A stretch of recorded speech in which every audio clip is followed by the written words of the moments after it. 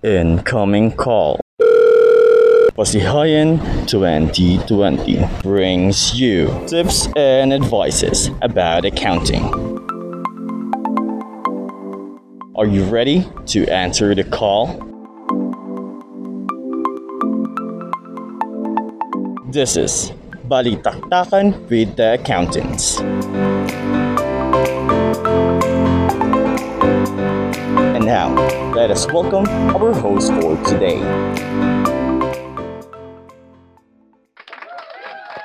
Good day to our listeners. New season, new surprises, new guests, at marami pang pasabog. Isa na rito sa ating mga bago ngayon ay siyempre dahil na new season, new partners din tayo. Okay, kung last season nakasama ko si Bricks dito sa ating podcast, ngayong season, eto, medyo pasabog kung sino yung makakasama ko ngayon, okay? So, bibigyan ko lang ng short introduction yung makakasama ko sa ating episode 4 today. Siya ay isa sa mga haligi ng JPIA. Yan, hindi matatayo ang JPIA kung wala itong tao na ito. At isa siya sa former Regional Presidential Chief Associate. Okay? So guys, let us all welcome Mr. John Emmanuel Dorias, aka Kuya Ems. Ayan, good evening everyone. Ayan, maraming salamat sa iyong introduction. Ako ba ay naririnig ng maayos tonight? Yes, of course. Talagang, alam mo, naririnig ko pa lang yung boses mo. Alam kong napakaganda mo ngayon. Ayan. Naniniwala ka ba doon? Ay, alam mo, naniniwala din ako dyan. Ang lakas ng faith mo ha. Pero gusto ko din malaman ng iba na hanggang ngayon na hindi pa rin ako maka-move on sa amoy mo simula tayo nung una nagkita. Hanggang ngayon na amoy pa rin kita, Gabo. Parang, alam mo yun, parang ang hot. Parang iba na yan. But anyway, no, Ems, hindi lang tayo yung mag-host ngayong gabi. No, dahil alam mo naman, trending ngayon yung palitan di ba? Palitan ng partner, palitan yes. Joke lang yung palitan ng partner. Alam, anyway, alam natin. Kailangan may third party. Yes, of course, para mabalanse ang lahat, kailangan ng third party. Para may thrill naman. Ayan. Diba? So, na-mention ko nga kanina, Ems, na uso yung palitan ng partner. Isa sa mga hosts natin from last season, ito may regular partnership, pero for this day, for this episode, makakasama natin siya, makikipalitan siya ng partner. Okay? Wow, sino ba yan? Isa to sa mga regional associate ngayon ng NCR. Let us all welcome Miss Nina Bea Baladon. Hey there. Hello. Good evening. Hello. Hi, good evening. Parang papasabak parang ko sa ano niya. ka sa kanya. Sobra. English niya. Parang Not gusto much kong... of a challenge naman. Oh, not much Chill lang. Chill lang for tonight. Okay, sige, chill lang tayo. Okay, parang... Okay. Yung kaba nyo para sa isa't isa, i-reserve nyo para dun sa bisita natin ngayong gabi. Ay, true. That's right. Sobrang true. Pero bago natin ipakilala yung bisita natin ngayon, gusto ko kayong kamustahin. Kumusta ba kayo dyan sa mga lugar ninyo? Okay, siguro ako muna, di ba? Yes, yes. Since ako naman yung pinaka-fresh sa inyo, joke lang. Okay, so currently, since graduate na ako, kailangan ng bagong buhay. Pag kailangan ng bagong buhay, bagong bahay. So under construction ng ating bahay today. Yun. So, Oh, ayan. Proud kami dyan. Palakpakan natin. Siyempre, nagpapagawa ng bagong bahay. Ayan. Kadena, ikaw ba yan? Lloyd Cadena. Hoy, wag mo naman sabihin na malapit na akong... Joke lang. Okay. So since gawin itong inspiration sa inyo din, guys, na sooner or later, after you graduate, magbabagong bahay na kayo at magbabagong buhay. Get it from Kuya Ems. Ikaw naman, Ninya.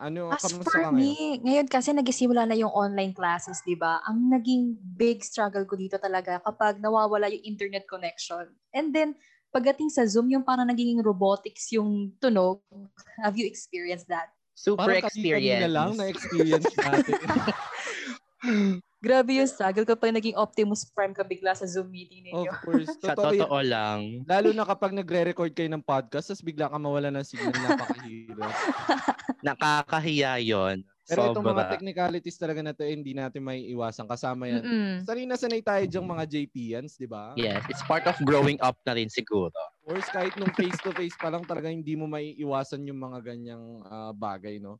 Pero anyway, sobrang excited talaga akong makilala tong ating super excited din ako. Yes. Diba? Kasi nag-iwan siya ng marka sa JPIA, no? Sa whole community ng JPIA. Sobra. Alam ko sobrang laking marka. Hindi, I mean is malaki yung impact. Malaki yung So, Yes. Ako ninyo kung hindi kayo kinakabahan. Pero ako, sobrang kabado ako right now. Super Kayo ba? kabado kasi feeling ko kalahati ng resume ko, buong resume ko kalahati ng resume niya. Parang ganun yung feeling. Parang, this is talagang sobrang na-distract ako kasi parang may nadumaan. Okay, sobrang nakakabilib. Totoo yan. Ikaw, Ninya, anong nafe-feel mo doon sa ating visitor for tonight, sa ating guest for tonight? Feeling ko bigatin. Yun ang nababasa ko sa CV niya. Bigatin talaga to. To. So, wag na natin patagalin, no? Ipakilala na natin.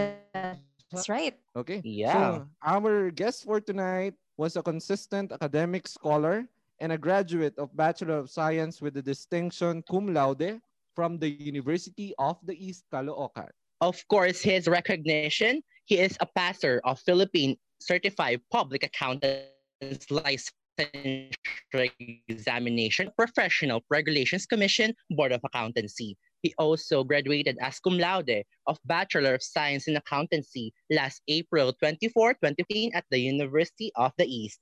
He is also awarded as the Most Outstanding Regional Executive Officer last April 23, 2014 of the National Federation of Junior Philippine Institute of Accountants, National Capital Region. He also received UE Academic Excellence Award last March 4, 2014 at the University of the East, Caloocan. He is also a delegate of Accountancy Student Seminar and Extracurricular Training or ASET last 2012 at the University of the Philippines Junior Philippine Institute of Accountants. He also joined several organizations. He was the former Executive Vice President for Non-Academics of JPIA UE Caloocan. He was the former Regional Vice President for Non-Academics of NFJPIA NCR Federation Year 2013-2014. He was the former Alumni Relations Officer of the National Federation of Junior Philippine Institute of Accountants National Capital Region Federation Year 2014-2015. And he is a proud member of Philippine Institute of Certified Public Accountants from 2014 up to the present. As for his work experience, he was a junior associate in Navarro Amper and Corporation, and then an associate assistant, and then he is a senior associate in Navarro Amper and Corporation. He was also a senior associate in the Grant Thornton, Ireland from March 2019 to August 2020. As of 2020, hanggang ngayon, he is an assistant manager at Grant Thornton, Ireland from September 2020 until now. Okay, so he's no other than Mr. John Carlo Casiano Toron, CPA. Ayan. Hello everyone. Yeah, Good evening. Hello, good evening. Good Hello evening. Gabo. Hello Ems. Hello Nina. Good evening. Good afternoon here in Ireland. Wow. Grabe yung boses ng taga-Ireland, no? Parang ang nipis. Napakasarap sa tenga, talagang nakakakalma. Diba, Ems? Malamig. Nakakatawa yung introduction niya sa mga bigatin. Tapos feeling ko nasasaktan ako sa bigatin. Hindi kasi ang laki ng impact mo. Super. Thank you. Okay, sa listeners natin, no, masabi ko lang din na etong si Ems tsaka si Kuya Carlo ay nagkasama, no? Kaya medyo familiar sila sa isa't isa. Yeah. Mm-hmm. Yeah. Ayan. Yeah, I think my activity before yung mga alumni ng JP. So, I think nag-join sila Emston, right? So, ayun, nagkamit na. So, nag-enjoy. So, tayo nga, Barosas Angels, right? Yeah. Huwag na natin sabihin kung bakit tayo Barosas Angels. Okay, sige. Okay, so, bago tayo mag-start dun sa ating interview talaga, no? Gusto ko lang kamustahin, Kuya Carlo, kamusta ka dyan ngayon sa Ireland? Actually, okay naman. Ngayon kasi nagwe-wave 2 na actually yung COVID dito sa amin. Pero, actually, pag i-compare ko siya sa Pilipinas ngayon, pag nakikita ko yung news, parang medyo malayo pa kami doon. Pero, yan, okay naman kami. Working from home since March.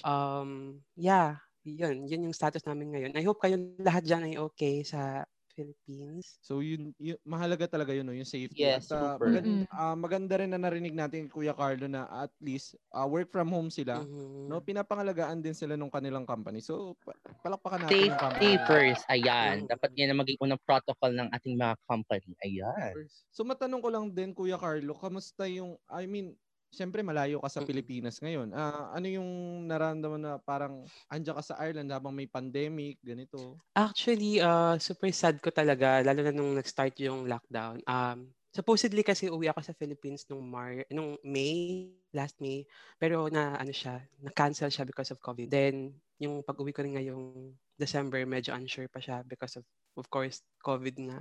So, malungkot kasi like, sa mga ganitong panahon, di ba, better na kasama mo yung family mo, yung support system mo, para, alam mo yun, ma-encourage ka, ma-motivate ka to continue, you're like living your life, your work, ganyan. Pero wala tayong magagawa. OFW tayo, nangangailangan tayo ng pera, char. Nangangailangan tayo ng mga ganyang bagay. So, ayun lang. Basta, I always keep myself safe and always talk to my family para rin ma-feel nila na safe ako at saka ma-feel ko rin safe sila. Ganun lang. Ano naman yung mga bagay na namimiss mo in the Philippines? Ay, marami. Like, Mm-mm. all of my Sa friends, of isahin. course. Oo, sa isahin. Lahat maliban kay Ems. Char. No, actually, isa sa pinaka-namimiss ko talaga, of course, aside from my family, aside from my friends, the food, parang after ko graduate, like every year, like even one event na attendan ko yung sa JPS. So, na-miss ko rin yung makita yung mga JPians, yung mga bata na nag-enjoy dun sa mga events, ganyan. Yeah, tapos food, kasi syempre limited din yung, mahal kasi dito yung mga Filipino food, yung mga Asian na mga ingredients. So, nakakamiss din siya. Ano pa ba? BGC, nami-miss ko na yung BGC kasi doon ako nag-work for like 4 years. Tapos parang naging second home ko na siya. So, tsaka LRT, yung mga makakatabi mo sa LRT na sobrang sikip, Ay, ganyan. so, Nakakamiss din siya. Lahat kami nami-miss din yan ngayon. yung mga ganyang since may mga protocols na tayo. Anyway, ano yung mga kadalasang ginagawa mo ngayon, Kuya Carlos, since naka-lockdown din pala kayo dyan? Syempre, aside from work, pag naka-leave ka, natuto na akong mag-ukulele minsan. Ang dami ko na nagawa. Like, nag-isip na akong mag-ukulele, nag-isip na akong mag-exercise. Ano pa ba mga ginawa ko? Nagplantito-plantita na ako, ganyan. Tsaka nanonood na ako ng mga, actually, hindi ko alam kung kilala niyo yung BTS. So, sobrang fan ako ng BTS. So, puro contents na lang yung pinapanood ko recently. Ayan. So, ang dami nakaka-relate ngayon ng mga listeners natin kay Kuya Carlo. No? Dun sa part ng BTS. But anyway, so maganda rin naman yung ginagawa ni Kuya Carlo na naghahala-halaman siya kasi nakaka-relax ngayon. Kayo ba, Ems and Ninya, ano yung mga ginagawa niyo dyan? Naghahala-halaman din ba kayo sa bahay niyo habang Ako, lockdown? ang dami ko naging new hobbies ha kasi natuto ako mag-bake. Dati hindi ako marunong hindi ako marunong yan dati. And then na-explore ko lang siya YouTube lang ganyan kasi napakaraming tutorial and naging interested din ako sa stock market and cryptocurrency throughout ng quarantine. So, nanonood ako sa YouTube, basa ng textbooks tungkol doon. Yun. Ayan. ang powerful naman Ang powerful naman. ng quarantine period ni Ninya. Cryptocurrencies. Para productive. Ako Anyway, naman, Nakatakot yung cryptocurrency. Sorry, comment ko lang. True. Parang Kasi nung una ko siyang tinry, tas yung promise kasi niya na masyadong malaking risk yun. So nung huling nagpasok ako ng capital, nilabas ko rin ulit kasi natakot ako mawala. Ayun. Ang weird ng cryptocurrency na yan. Hindi ko alam yung mga ganyan-ganyan. Ang basta natutunan ko ngayon. Sarap. Kaninong embutido yan? Ibang flavor ng embutido. May embutido. Gano'ng kalaki yung embutido na yan? Ay, depende sa gawa ko. Depende sa pagkahulma ko. Parang mas masarap yung malaki. Ay, syempre, di naman ako nagtitipid sa buhay. Gusto ko yung mga malalaki talaga. So, ayun. Kung alam nyo ang aking physical appearance, kung gaano kalaki ang aking braso, ganun din kalaki ang embutido ko na ginagawa ko. Ako ayoko ng masyado malaking embutido. Kasi mahirap kainin. Okay. Sige, sa amin siguro ni Ninya madali lang kainin. Kasi nga mahirap siyang kainin. So, nakaka-relate ako kay Gabo. Right side. Okay, but anyway, masyado na tayo marami pinag-uusapan. Let's start with the interview proper, no? Okay. Isa to sa yes. Gustong marinig talaga ng mga listeners natin, Kuya Carlo, from sa kahit na sinong CPA na magiging visitor namin. Ito yung isa sa pinaka gusto nilang marinig talaga na sagot. No? What is your biggest motivation in pursuing accountant? Actually, Like, number one talaga yung family ko, of course. Kasi hindi naman kami galing sa maunlad na family. Like, galing talaga kami sa hirap. So, nakita ko yung parents ko na nag-struggle para i-aralin kaming lahat. Tapos yung mga kapatid ko rin, nakita ko na nag-study sila ng maayos. So, in return, nag-aral din ako maayos. I did my best para i-make sure na, alam mo yun, makapagtapos ng tamang oras, tapos maging CPA, makapag-give back, ganyan. So, number one motivation ko talaga yung family ko. Second is myself. Lagi kong iniisip kasi like sa buhay, I don't want to sound selfish, pero you have to think kasi na sa buhay, the first person you have is yourself. So, kailangan ikaw rin yung nagmo-motivate sa sarili mo to work harder, to push even more, pagpagod ka na, ganyan. So, sabi ko sa sarili ko, I don't want to disappoint myself. So, kailangan pinasok ko yung accountancy, kailangan lumabas akong CPA, and kailangan maging successful ako based on my own standards ng success. So, ganun yung nangyari. Na-motivate ko yung sarili ko. And lastly, yung isa ko bang naging motivation is yung mga taong tumaya sa akin. I mean, yung mga support system ko, yung friends ko na hindi sila napagod maniwala na kaya kong tapusin yung accountancy even I'm a student leader, ganyan. So parang naisip ko, kailangan ko ipanalo yung journey na to para sa mga taong tumaya sa akin. Beth? Hello? Yes. Are you still Yes, there? yes. Hello? Ang bigat, Yeah. ang bigat ng ano, Parang- ang bigat ng motivation. Una, family. Parang hindi lahat blessed na I mean, na magkaroon ng support system from family. Yes. No, hindi kasi tayo pare-pare. Second, yung sarili. Hindi lahat may tiwala sa sarili. And lastly, yung magkaroon ka ng support system na naniniwala talaga sa'yo, napakahirap nun, no? So talaga napakabigat ng kanyang motivations, di ba? Marami kasi So, magda-doubt sa'yo, along the way. Exactly. I think that's really, what you call this, really helpful sa journey ng accountancy first year. Like, you have to surround yourself with people na kaya ka talagang supportahan in all ways. Kasi sobrang hirap ng journey. Alam nyo yan. Kasi, I don't know kung anong, see in the middle of your 5-year course, na nagsasurround sa'yo, na maging positive, na magpatuloy. Tsaka, hindi lahat maiintindihan mo, right? Hindi lahat alam mo. So, kailangan may mga tao rin na handang kang turuan kung kailangan mo kung hindi mo naiintindihan yung mga bagay Yeah. yan. Lang kanyang mga kasagutan. Bakit parang nawawala si Gabo? Okay, so let's move on na siguro for the next question. Okay? So, shout out. At this question talaga, makaka-relate dito lahat ng mga JPA officers. And, shout out natin yung mga JSS. This question is for you guys. Okay, this question is, what leads you to become a student leader? And why did you decide to apply for that position? Sorry, can you repeat the question, Eman? Ay, okay, sorry. What leads you to become a student leader? And why did you decide to apply for that position? Okay. Paano ba?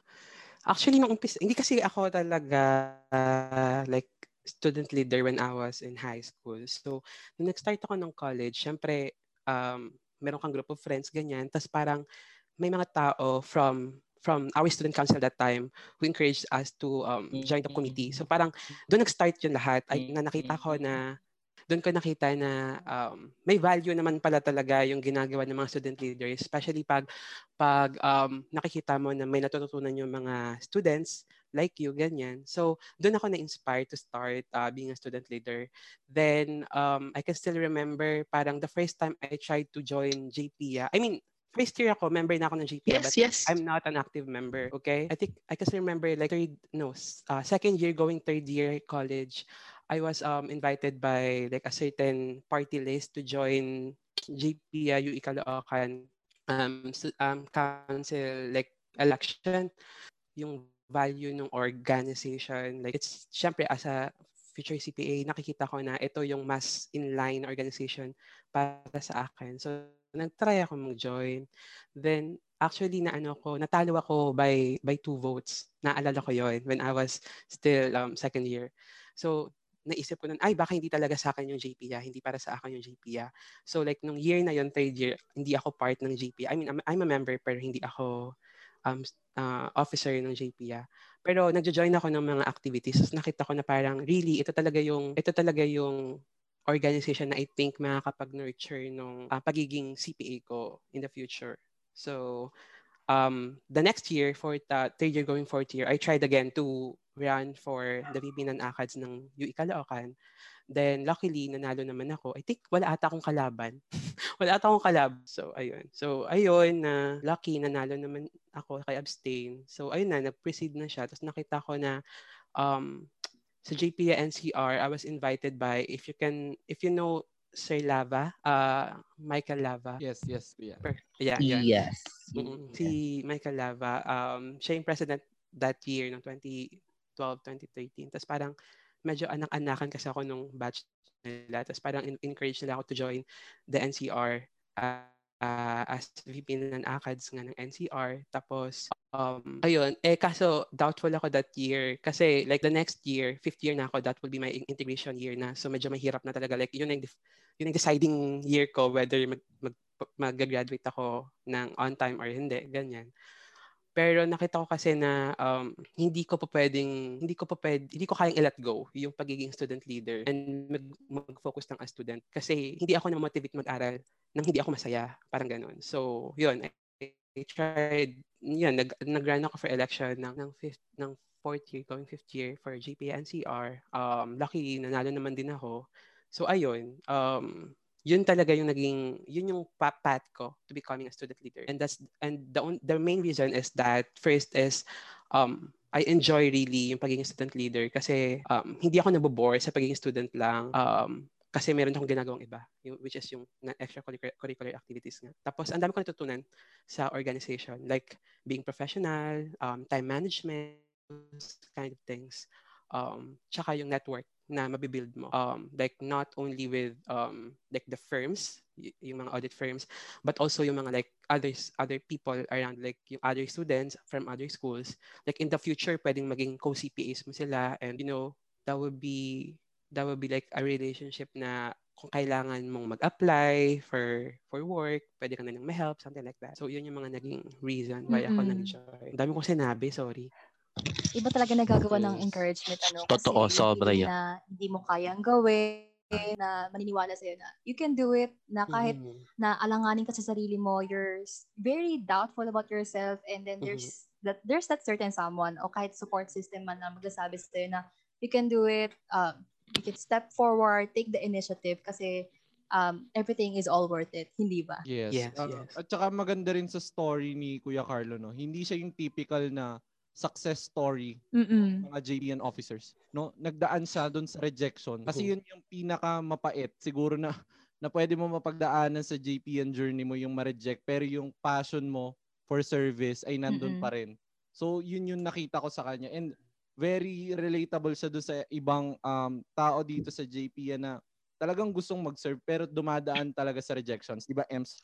Sobra. Naiyak nga ako, sobra eh. Wait lang, tears. Luluha ko.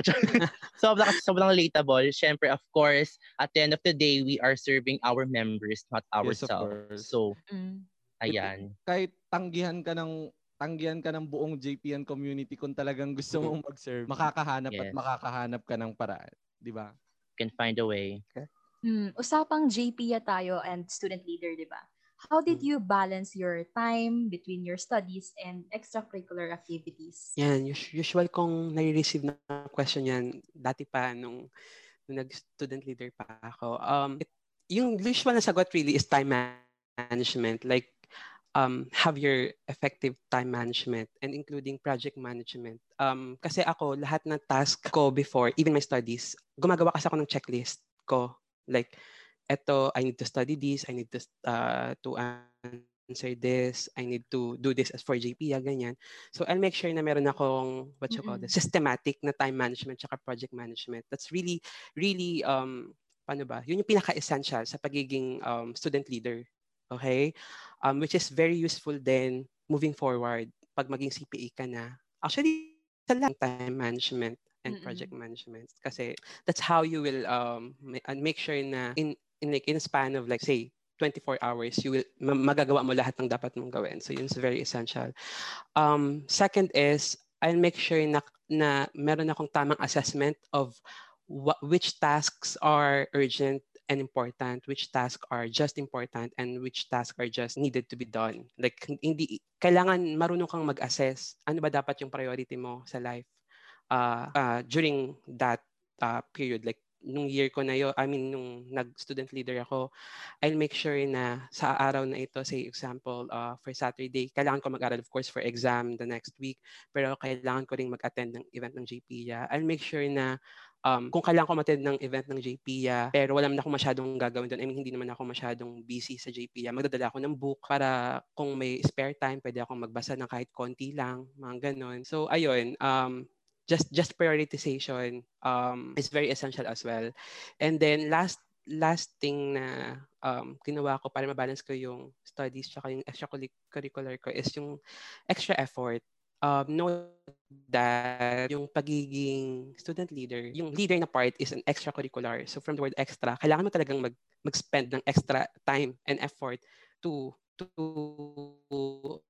play your role as a student leader. Kasi you're a student first before a leader. So, kailangan tanggap mo na may extra effort ka talaga. Like ako, especially nung 5th year ko, mahirap na yung integration year ko. So, may mga times talaga na medyo wala akong tulog. Papasok ako sa school ng mga, like puyat na puyat ako kasi kailangan ko pang gawin yung mga JPA works ko. Tsaka kailangan ko para lang ma-make sure ko na mabalance ko yung studies tsaka yung mga activities. Yeah. Okay. So, talagang parang it's more of challenging yourself to do more, no? To do better, to do best. And mahalagang punto na sinabi mo, Kuya, na very relatable sa lahat, yung i-prioritize mo yung ACADS mo, no? Kasi at the end of the day, kapag yung ACADS mo ang nawala sa'yo, kapag yun ang hindi mo nabigyan ng importansya, mawawala ng saysay lahat ng ginagawa natin sa JPIA, di ba? True. Yes, true. Okay. Yun nga, yun yung sinasabi ko kanina. Kailangan yung tandaan as a student leader. Kaya siya student leader, yung role mo as a student ng maayos. Oh, that is right, Kuya. No? So, talking pa rin about JPIA you had in the NFJPIA NCR. Perfect. Okay. Honestly, feeling ko yun yung pinaka-swak na position for me. Like, hindi ko makita yung sarili kong magiging president or ACADS. Actually, hindi kasi ako matalino. So, pang non-ACADS talaga ako. yung mga trip ko talagang mga bagay is yung mga paggawa-gawa ng event, mga pageant, o kaya yung mga, mga seminar, ganyan. Kasi I don't think na nag-study ako ng maayos, pero I don't think na sobrang na matalino ako. Kaya feeling ko, doon ako sa mga bagay na mag-a-add ng value sa mga sa mga students other than ACADS. So I let other people na gawin yung mga ganong roles. Yun, hindi ako nag-doubt na doon ako sa role na yun. Ang nag-doubt ako during that time is tama ba na nag-commit ako for the position, ay nag-run ako for the position na nag-commit ako dun sa role during ng year ng integration ko kasi sobrang hirap niya pagsabayin. Yeah. That's good to hear, no? Alam natin kung saan tayo best fit na position and we know our strengths and weaknesses, especially as a student leader. So, ayun, ito naman for the 5th question. Is being a former student leader has an advantage in applying jobs? Kasi, yung mga sinabi ko kanina, number 1 is meron kang connection, yung network na nabibuild mo. Hindi ka naman sumali sa JPIA para sa connection, pero yun kasing parang advantage of being a student leader. You of course have time na makapag-usap sa mga yung HR ng mga audit firms, pag-usap sa mga students na or sa career mo. Like ako, I honestly, wala talaga akong plan na mag-audit firm sa pagkakaalala ko that time. Kasi natatakot ako sa audit firm kasi feeling ko hindi ako fit for audit firm kasi hindi naman ako sobrang, accounting geek or whatever. Pero nung nag-JP ako, na-meet ko yung mga HR na natutunan ko sa kanila na hindi mo naman kailangan maging super talino para maging audit, maging external audit associate, ganyan.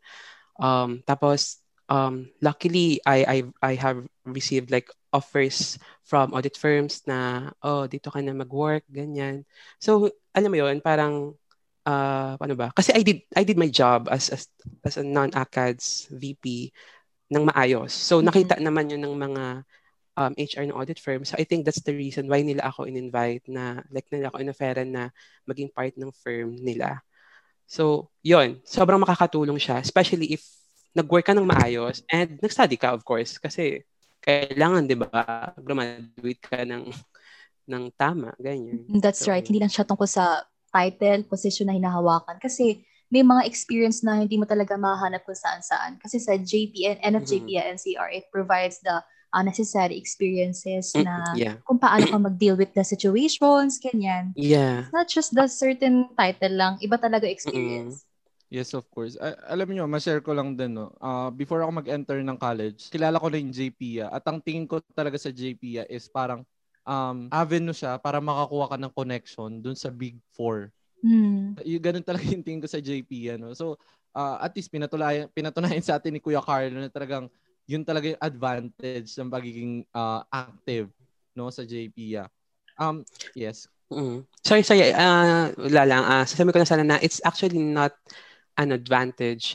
It's more of perks sa pagiging student leader siguro. Ako hindi ko kilala talaga yung JPIA hanggang naging accounting na ako student. Hindi ko talaga sila kilala. Pero ayun, nakita ko yung niya, yung yung mga perks niya basta you did well sa work mo as a JPA officer. Ganun. As for me, nung senior high school ako, hindi ako masyadong aware sa organizations, mga extracurricular kasi ako yung academic type. Naaral lang talaga. So, nitong freshman ako this year, ngayon ko lang na-discover na ang dami pala the potential and hindi lang umiikot sa studies ang buong college life. And I'm really happy na I found avenue in this, in NFJP NCR. Yay! Tama. So, connected pa rin sa JPIA, no, Kuya? How did you apply the knowledge and experiences that you learned from being an officer to your job? Yan. Magandang question. Actually, feeling ko yung pagiging student leader ko sa JPIA, yung nag-prepare sa akin for work. Imagine, nag-aaral ka tapos nag-extracurricular ka. So yun nga, na-practice yung time management ko, yung project management ko, yung pag-exert ng extra effort. Paano ba? Tapos yung pagiging goal-oriented mo, yung mga ganyung bagay. Kasi yun yung makakailanganin mo sa pagiging CPA, especially pag magtatrabaho ka sa audit firm. Kasi kailangan yung maintindihan mga kabataan na kapag graduate kayo as a CPA, hindi patapos yung mga yung mga puyat days, ganyan. Magi-start pa lang yung mga hirap days kasi life na yon, yung work as a CPA, buhay mo na siya. So ganun yung setup ng buhay ng pagiging CPA na medyo maraming trabaho, ganyan, medyo hectic yung mga deadlines, ganyan. Pero yung pagiging GPan ko, yun yung nag-prepare sa akin na ito talaga yung harapin ko pagpasok ko ng audit firm na kailangan ko pang mag-exert ng extra effort habang nagle-learn ako dun sa mga paano ba talaga yung audit. I also applied yung pagiging balance ng life ko kasi mahirap yung pagiging auditor, kailangan mo ng maraming time talaga para ma-complete yung isang say project. Hindi ko kayo tinatakot guys I mean, ganito talaga. I think alam niyo naman, hindi siya dapat katakutan kasi masaya naman maging auditor. Yun nga lang, kailangan mo lang talaga ng proper time management. And make sure na balance yung life mo. Make sure na meron kang work-life balance kasi kapag wala ka nun, mababurn out ba yung tamang term?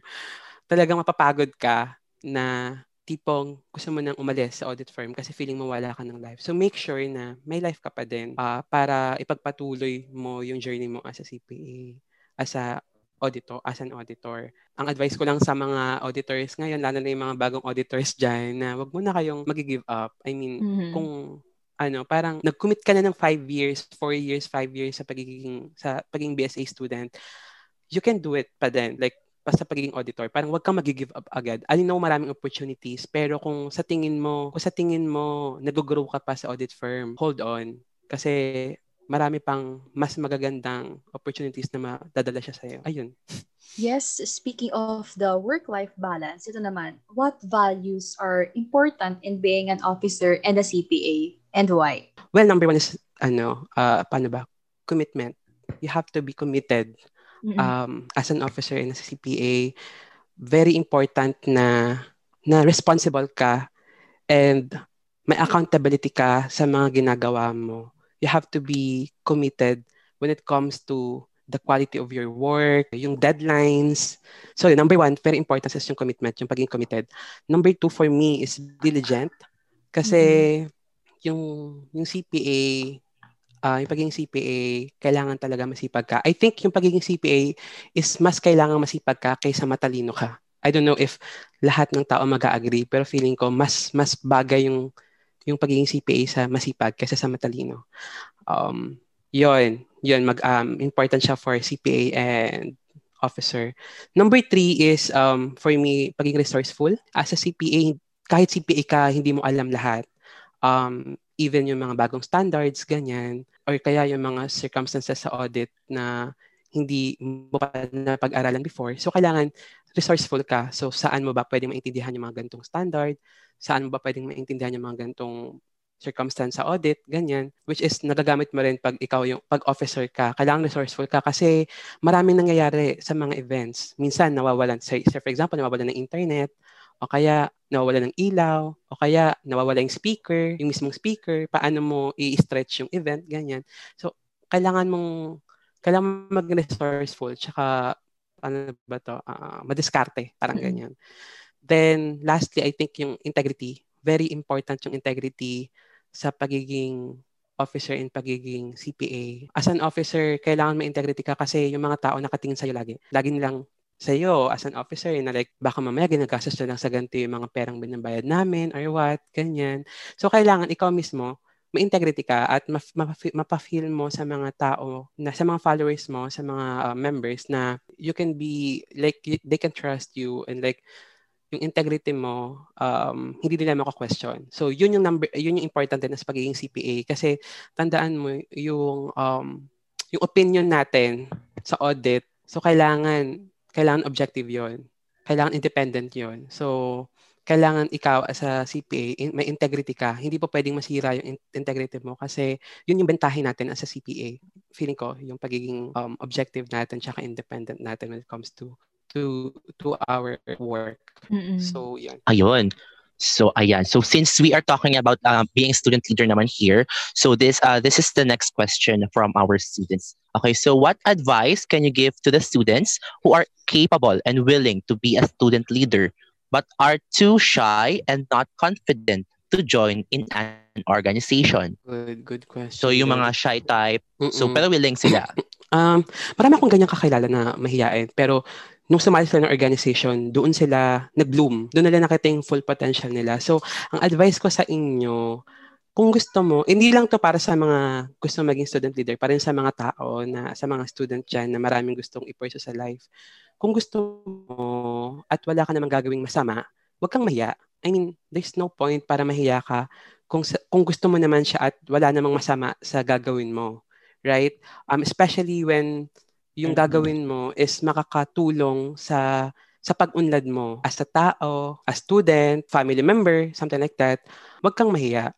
Tsaka, paano ba? Like, yun yung, baka kasi ito yung avenue para matanggal yung shyness mo, yung mas maging confident ka. Ito, I will share you a story, my story. Sorry, ang dami ko sinasabi. May share na akong story sa akin nung nag-join ako ng Asset 2012.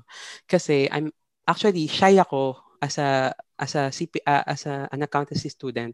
Very shy ako kasi feeling ko hindi naman ako like sobrang talaga magaling sa accounting and what. Tapos nag-try na ako mag-join ng Asset kasi narinig ko nga na maganda yung training, ganyan, maganda yung matututunan. So, I tried to join. Tapos, pero hiyang-hiya pa ako. So, nung first day, nahihiya pa talaga ako makipag-communicate sa mga tao dun sa training. Pero, nung lumabas ako sa training na yon, dun sa Asset, naging ibang tao ako. Like, naging confident ako, like, sa accounting skills ko, sa communication skills ko, sa value ko as a person. So, I think turning point ko siya, yung pag-join ko dun sa Asset, which is also the same nung nag-join ako sa JPIA. Kasi though nag-start naman ako mag-student leader when I was first year, second year college, iba yung dinala sa akin ng JPIA na confidence and yung improvement sa pagkatao ko, like sa communication skills ko, sa relationship building, mga ganyan, sa events preparation, mga ganung bagay. So, ayun lang. Huwag kayong mahiya. Laban nyo lang yan, mga be. Ayan. So, parang nakaka-relate talaga ako sa sinasabi niyo. ng ating guest ngayon. Kasi, alam mo, before ako mag-JP, I'm not, like, wala akong experience for, like, mag-host ng events or such and magsalita sa harap ng maraming tao. And, nung pumasok ako, and yun, ginawa akong host. Pinaka first event ko yun, Regional Assembly. Grabe, yung pagka-mahiyain, hindi mo mahiyain, pero siguro yung yung takot ko sa stage, siguro, nawala as in. So, ayan, thanks sa JP talaga. So, if you are shy, this is the perfect avenue talaga to break free. So, yan, magpag-break. Baka nang butterfly sila. Ano ba yun?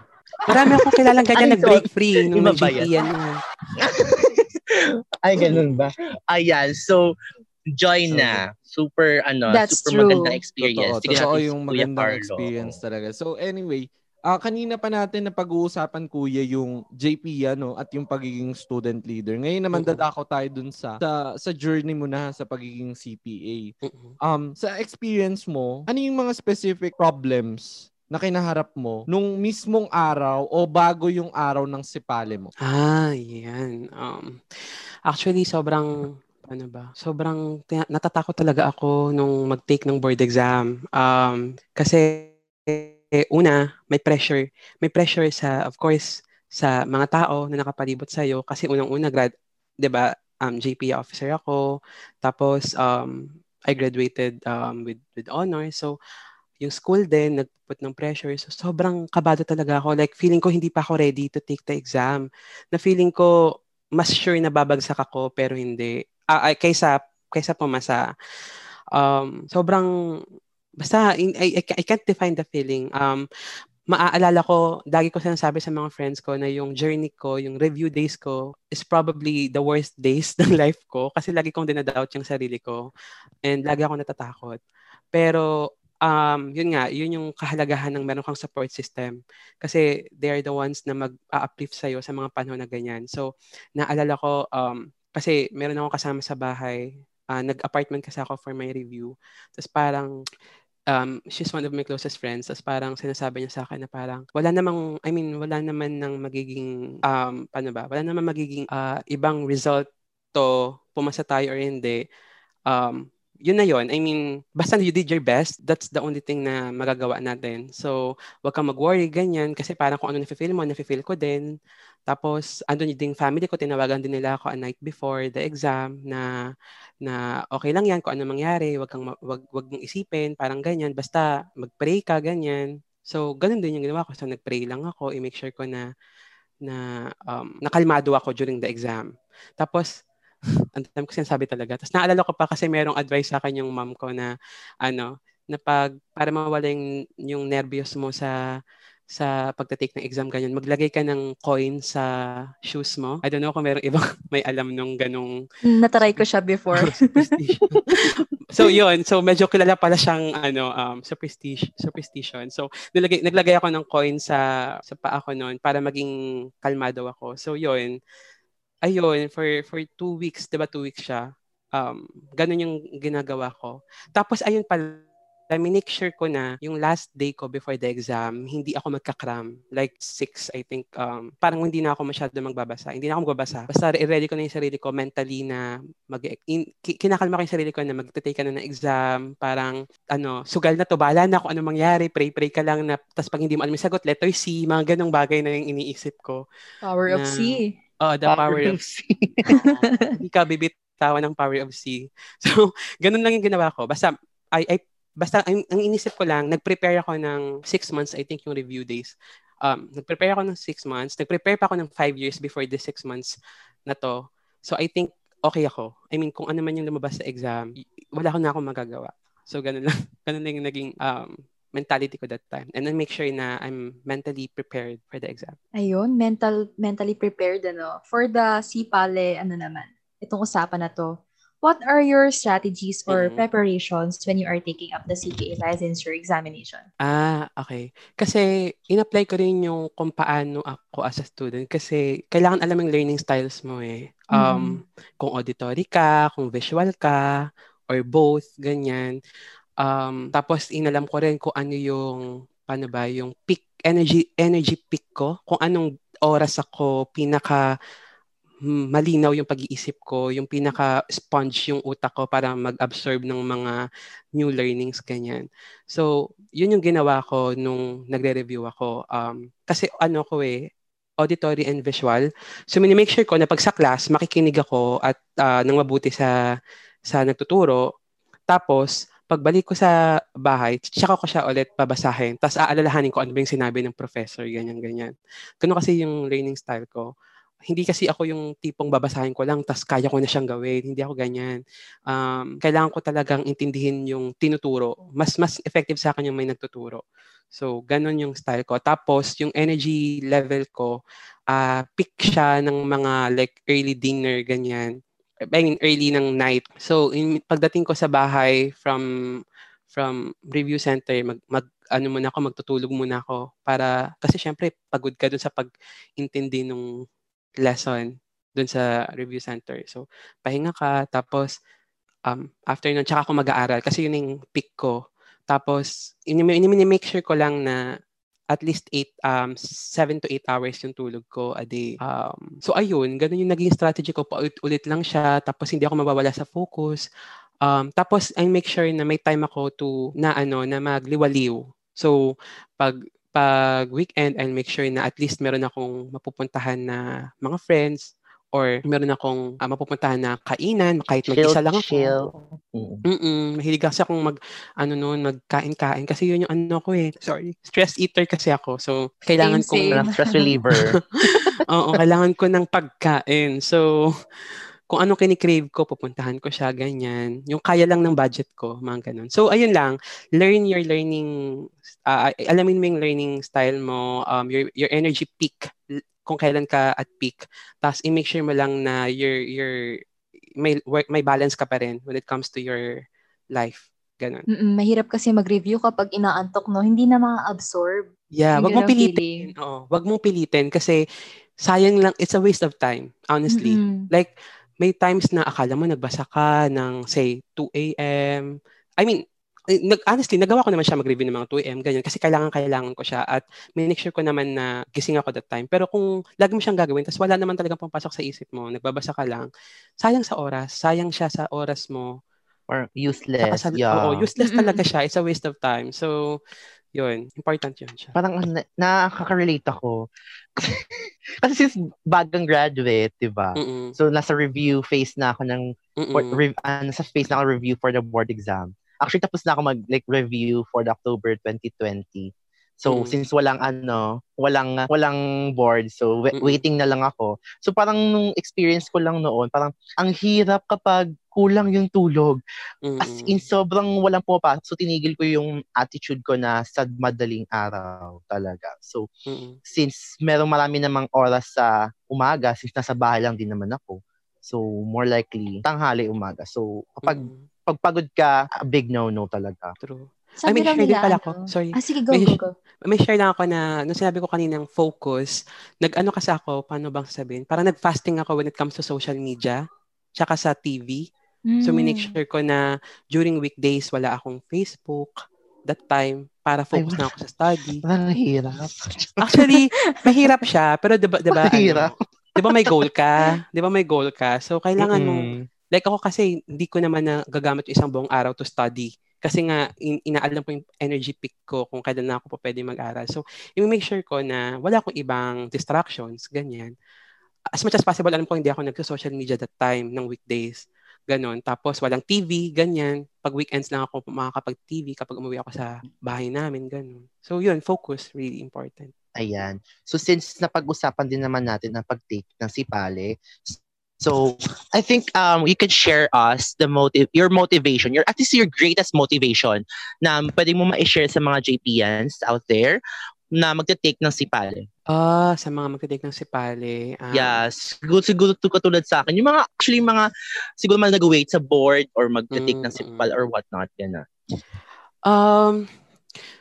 Paano ba? Of course, aside sa mga sinabi ko kanina, kailangan mong isipin na nag-give ka na ng ilang taon sa life mo to study accountancy.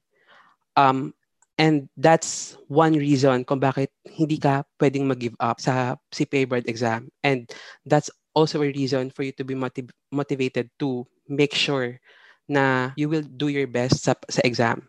Ako, iniisip ko noon, nung pagod na ako, magte-take na ng board exam. Actually, di ba, kung maalala nyo, merong mga, paano ba dito, what you call this, yung pre-board exam. Pre-boards, Tapos parang, syempre, pag lumalabas yung result ng pre-board exam, feeling mo, ay, ba't anong baba ko dito sa part na to, ganyan. Nag-study naman ako ng maayos. Tapos parang, tama ba, magte-take ba ako ng exam ngayon or next year na lang? Di ba, may option ka kasing mag-take ng exam, di ba, ng next season or next year, ganyan. Next year, oo. Tapos naisip ko parang, hindi kasi nag-take na ako ng 5 years na study ng accountancy, tapos itong 6 months, imagine, nag-focus ako sa study. So, ito na yung reason para ilaban ko siya. I mean, I think wala na akong ibang magagawa.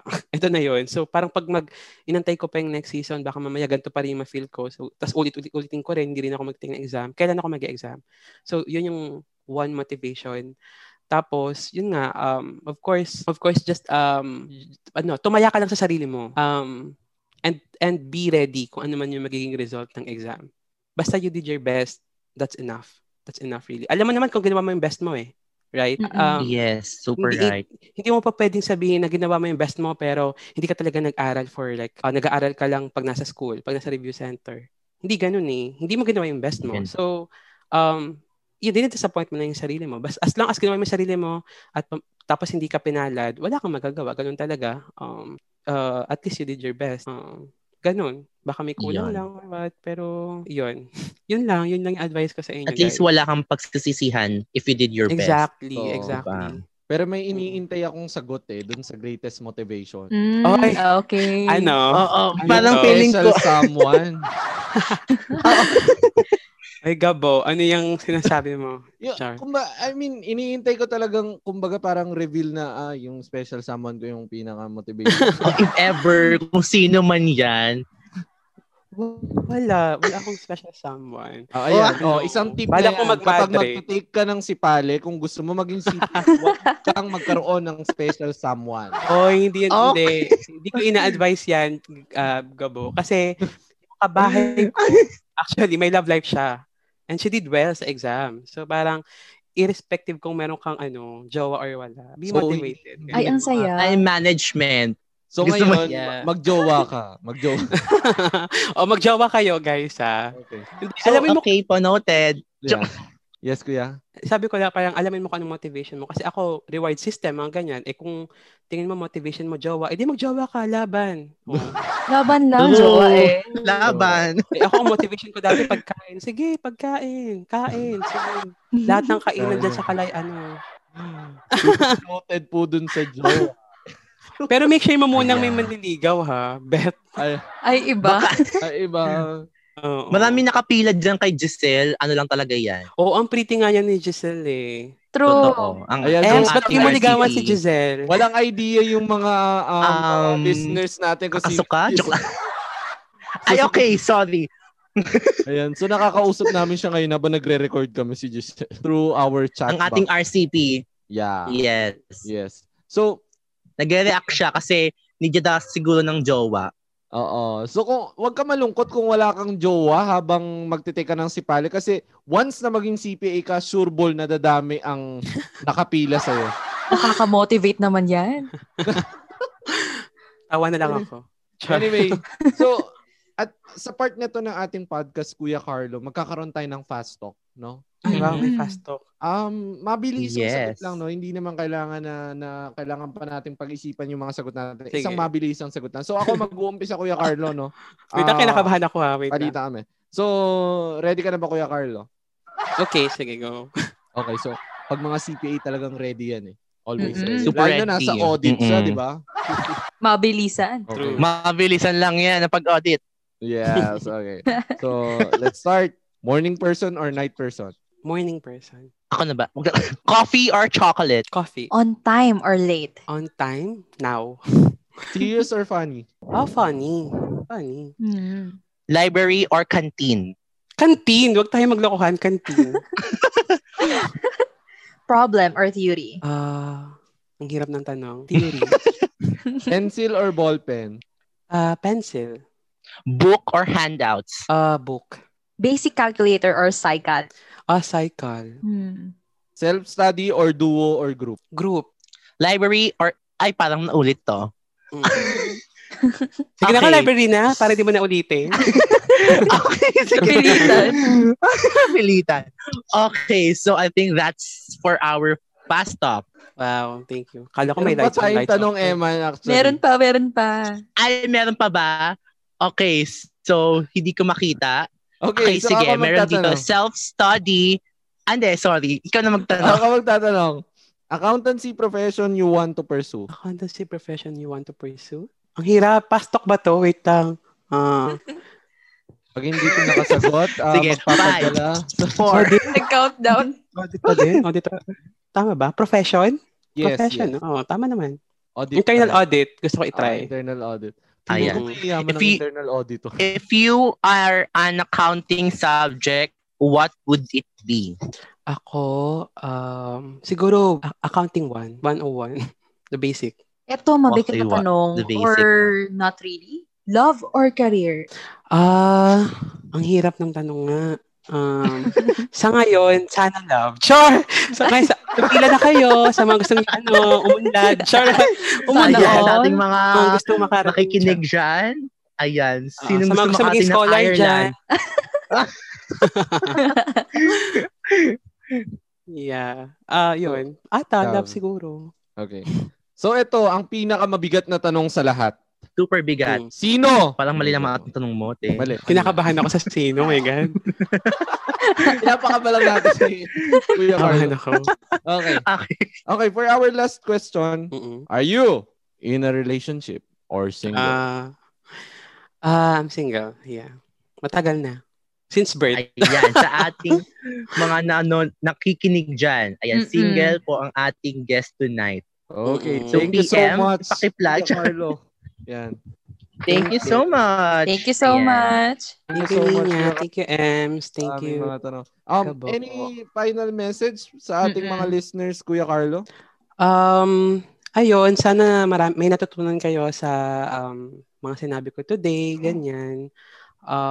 Continue lang sa join niyo sa pagiging CPA. It's not easy, pero it's fulfilling. It's really worth it. Yun lang. Sana makita-kita tayong lahat. Be safe always, ganyan. Thank you, everyone. All right. Ayan. Once again, Mr. John Carlo Toro. Oh, sorry guys, pwede ba ako mag-plug? Yes. Go on.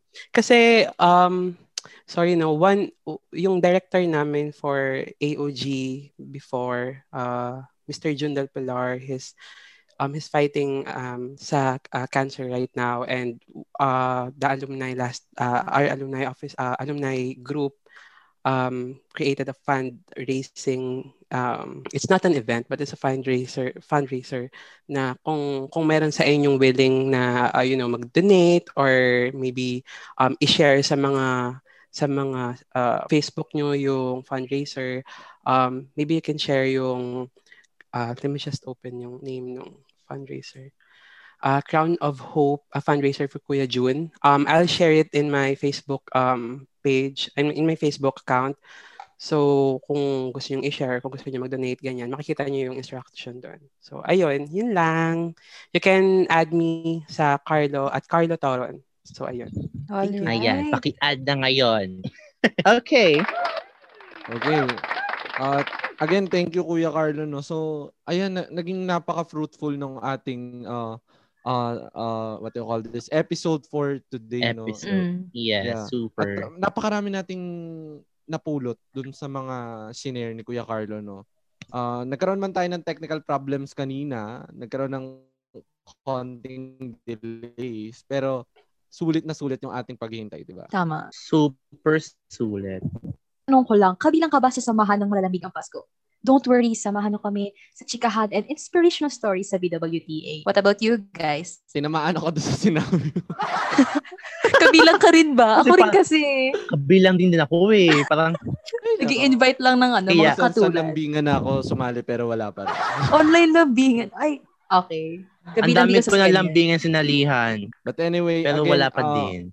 we are encouraging our listeners to support this BWTA podcast, no, dahil Alam natin na Really? napakaganda nung effect neto sa mga accounting students at abangan nila yung mga susunod pa nating episodes. Tama ba? That's right. Super. And more surprises to come, guys. Yes, of course. And di niya, no, gusto rin nating pasalamatan yung ating naging guest host for today, no? Sa episode natin ngayon, si Kuya Emmanuel Doria. So, ayan pala. Ayan. Thank you, guys. Yes. Well, it's an honor, of course, to be with you guys tonight. Today.